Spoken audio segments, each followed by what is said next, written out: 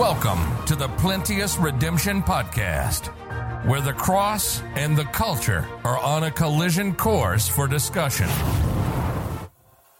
For the preaching of the cross is to them that perish foolishness, but unto us which are saved it is the power of God.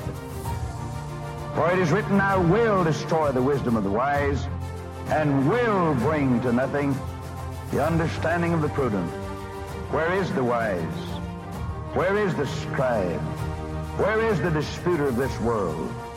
Hath not God made foolish the wisdom of this world? For after that in the wisdom of God, the world by wisdom knew not God.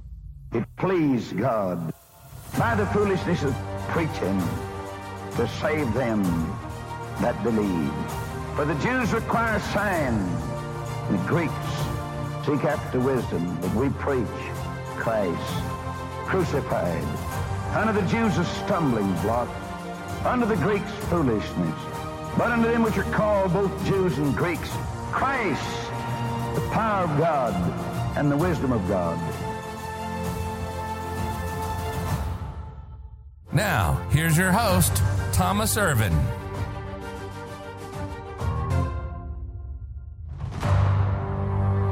Welcome back to the Plenteous Redemption Podcast. Been a little while since I've been with you. It's been a busy couple of weeks. Our purpose today, or with this particular podcast, is to record our December monthly update. And I'm just now getting to it as we've been driving all over. Thank you to those of you who prayed about our son Adrian. On January 4th, I was able to drop off his paperwork. All went well with that. And then on January 9th, we went for the interview where pretty much all they did was swear us in, have us attest to the fact that we were telling the truth about what was on the paperwork, and then said the paperwork will be back in 2 weeks. So continue to pray about that. We really want to get that done. It would be a huge relief to have his paperwork and citizenship and all those wonderful things that come with being an American.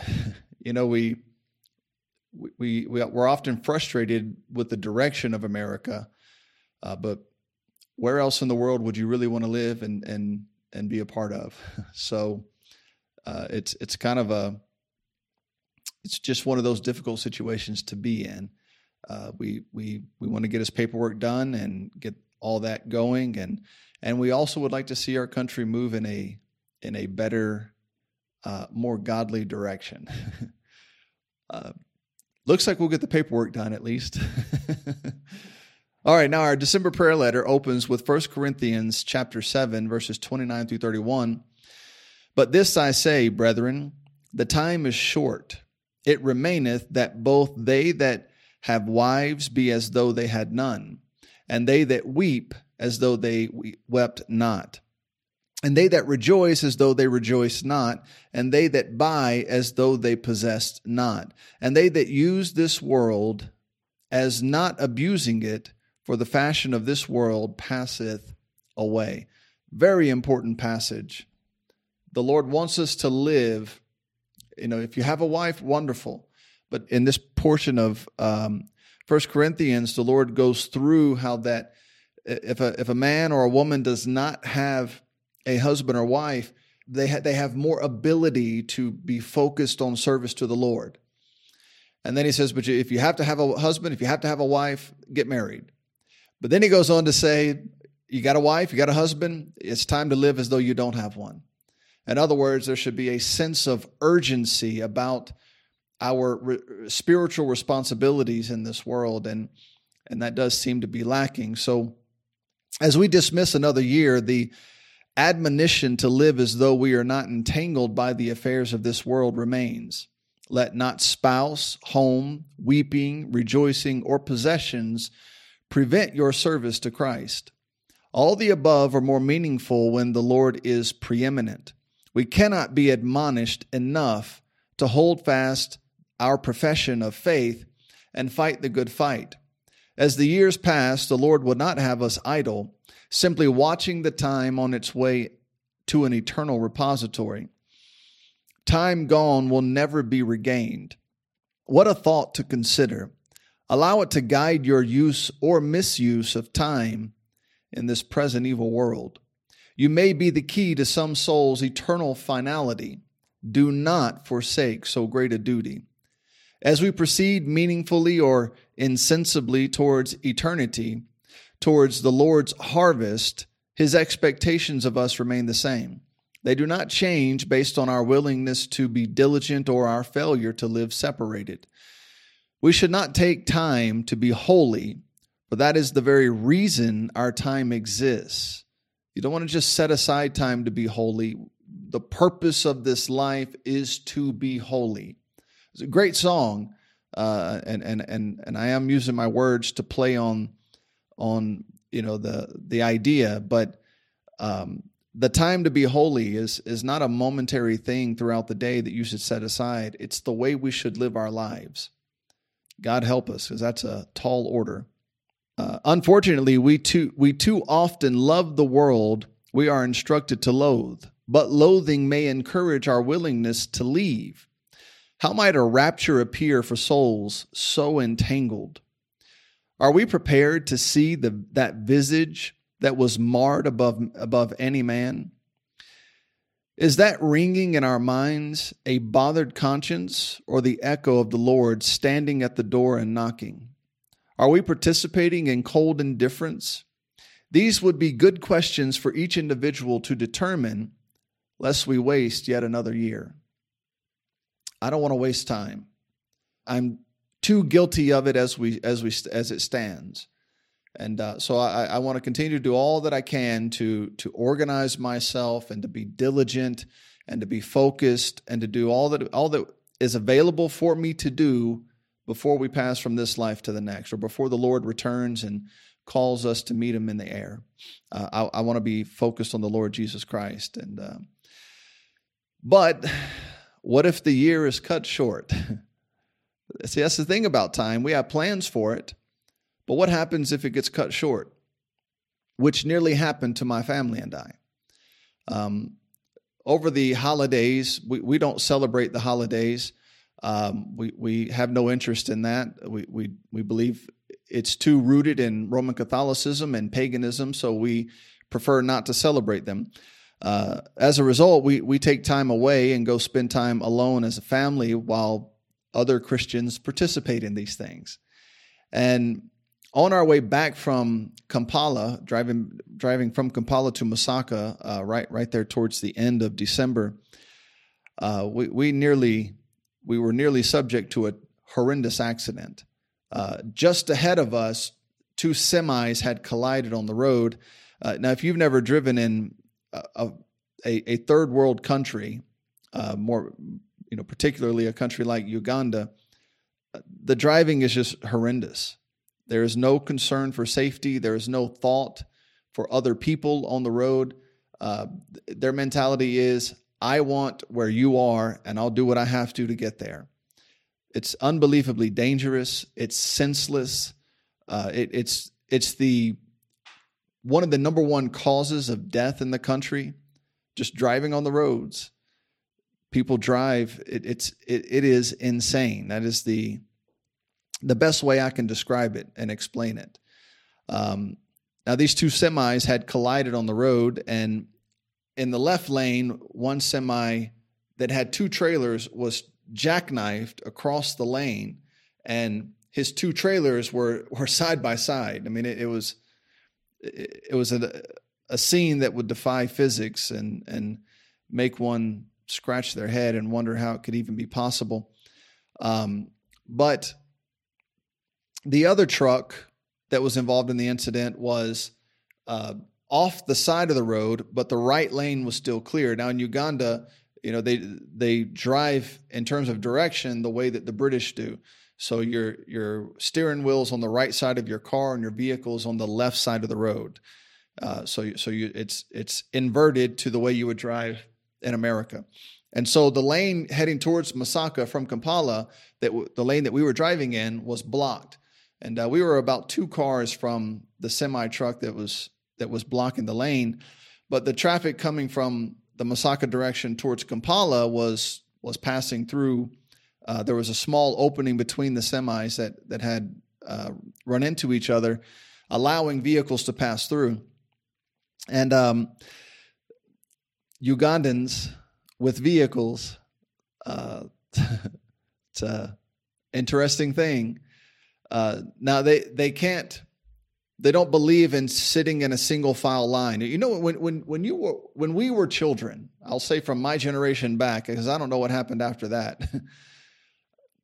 When they made you walk in a single file line, one behind another, and you got in trouble for being out of the line or not directly behind the person in front of you, depending on how detail-oriented your teacher was, you could get in trouble for that. You don't realize how valuable that training is until you come somewhere like Uganda, until you visit a third world country where that idea was never at any time implemented in any way. So what happens is there's a vehicle or two in front of myself, and I'm waiting behind the vehicle in front of me, which is a normal thing to do in some countries. Not in Uganda. So the other vehicles behind us, they will not wait. So they all crowd into the funnel at different angles or, in different ways. So my vehicle is here, and within minutes, there are 2 or 3 vehicles beside me, all trying to get into the same little corridor to pass through. And by the way, that opening at the moment was only allowing traffic coming the other direction. But the people on this side are trying their best to squeeze in there and force their way through and block off the other side. Nobody wants to wait. I don't want to wait, but it's just, you have to. You make the situation worse when you try and force your way through and do the things that they do. And so as we're sitting there waiting, now we have vehicles stacked to the left of us, on and off the road. We have vehicles piling up behind us. There are a few vehicles to my back right that are starting to collect and build up, but no one was to my immediate right. And all of a sudden, we see a dump truck coming through between the semi trucks on their way towards Kampala, and he is completely off balance. The truck is rocking. The driver is struggling to get control of the vehicle, and we're looking. It's to our front right. Now, remember, that's the driver's side in Uganda, in countries that have taken up that orientation. And so, as they're coming through, he's rocking back and forth. We heard a collision. We didn't know what happened. We didn't see it. We just saw the dump truck coming through, and his truck is rocking back and forth, and suddenly it rocks so hard towards the other shoulder of the highway that the bed of the truck that is stacked to the brim with sand lifts off the frame and goes over towards the shoulder of the highway, and then lifts 2 wheels of the truck off the road. And then suddenly, just as he's approaching us, that weight comes back and it starts to rock towards us. That dump truck was about to fall on us, and there's nothing I could do. We had been so crowded by people on all sides, except the side where the dump truck was. There was nothing I could do. I had nowhere to go. I had no way to maneuver. There was all I could do. All I did was say, "Lord, help us." I just cried out, "Lord, help us." And somehow, praise God, instead of the weight coming directly at us, that it was the only place it could go and was the only logical next thing to happen, the truck just stabilized, and the driver punched the gas and took off down the road because he didn't want to be there. I have no idea how to explain that to you. All I can tell you is my wife was sitting in the back with our children. I was sitting in the front. I was driving. She grabbed our children and pulled them to her and just closed her eyes. And all I did was cry out, "Lord, help." And all I can tell you is that he did, because there was no way we were coming out of that. I am fully confident that God himself had to intervene to help that or to stop that. And praise God for it.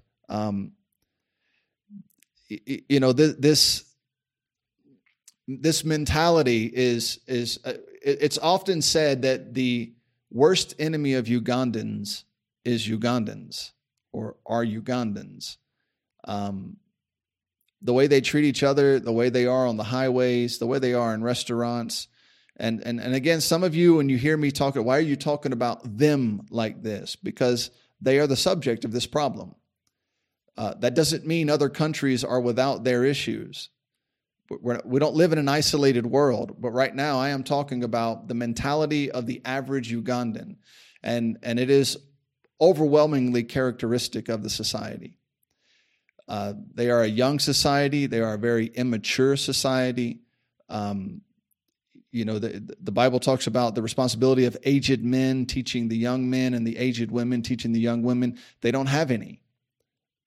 Last we checked, the average age of Uganda, the median age, the average age was like 18 years old. And they act like it. Now, not everybody. Some rise above it. Some have developed a much larger level of maturity, but most haven't.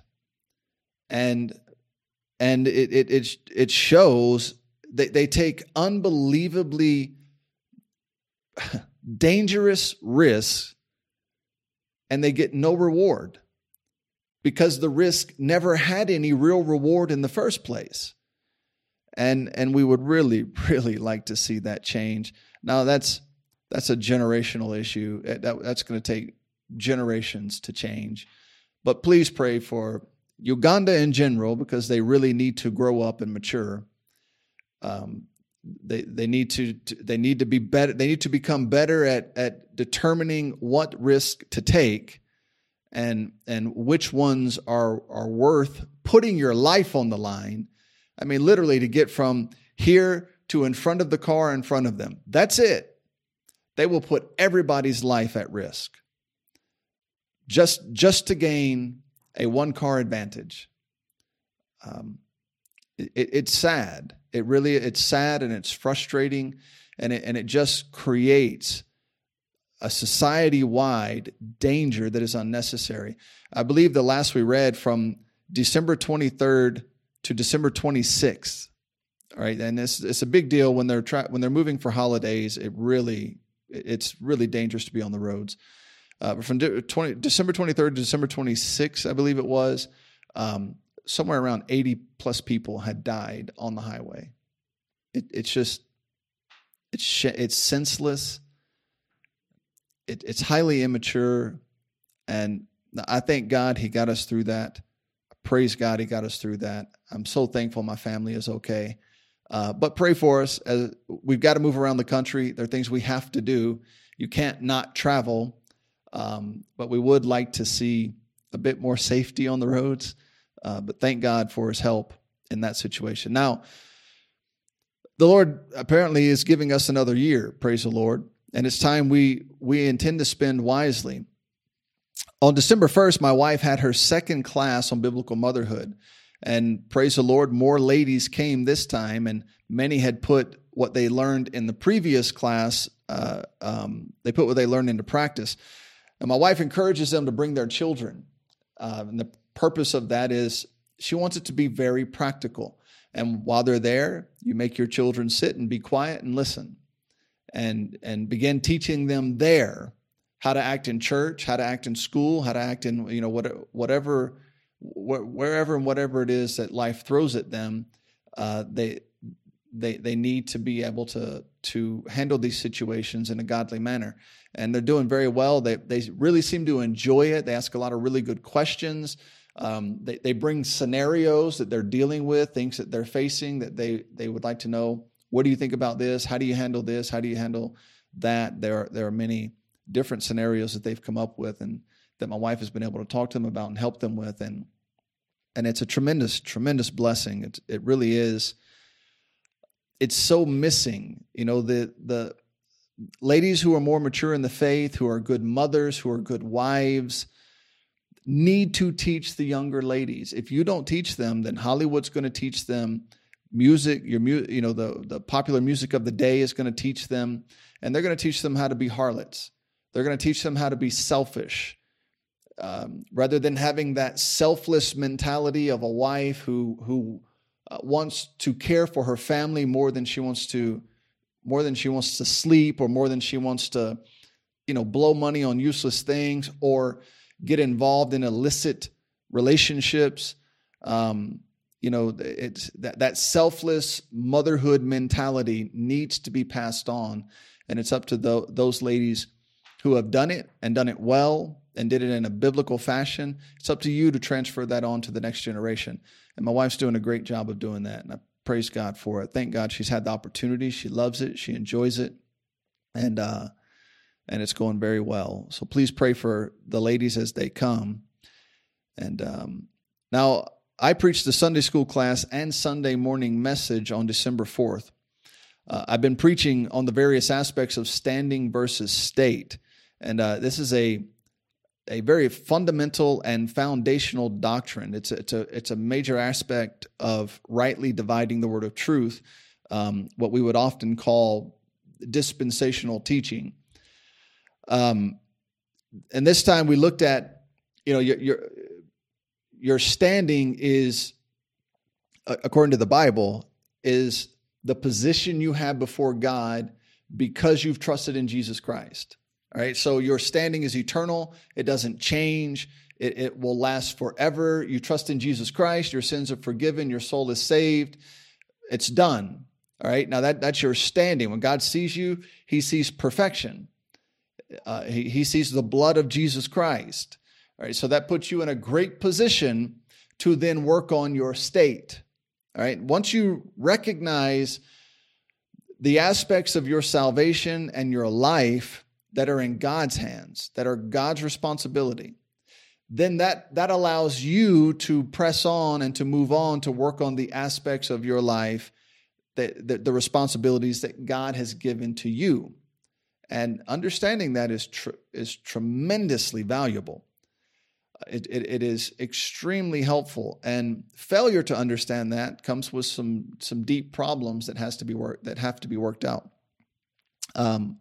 And so this time we looked at it from the perspective of an inheritance in heaven. Part of your inheritance in heaven is given to you simply because you trusted in Jesus Christ. So it is directly related to your standing. But then there's that aspect of your inheritance that can be earned here on earth as you serve God, as you live for the Lord, as you try and do right and focus on doing what the Lord would have you to do here in this world. That's attached to your state. It can be lost, it can be gained, it can be won. It can, it's a reward. It can be increased in heaven, or you can give up, walk away, and lose it all. So it's attached to your state. So that's what we ended up preaching on that Sunday morning. Our guys really seem to be grasping it. They really seem to enjoy it. And in terms of living the Christian life, it can kind of set you free and give you the freedom you need to stumble a little bit while you learn to get your state in order. Knowing that my standing is secure and eternal gives me the ability and the freedom to go on and work on my state, which is fluctuating. It's up and down. One day we do great, the next day we do terrible. And so these are helpful ideas. Now in December, our village public ministry, we went to Chazanga, and the pastor there, his name is Pastor Biamakama. He is a kindred old soul. He loves to talk. Everywhere we went, every home we went to, he knew everyone who lived in that home. He knew their religion. He knew where they worked. He knows the people of that village.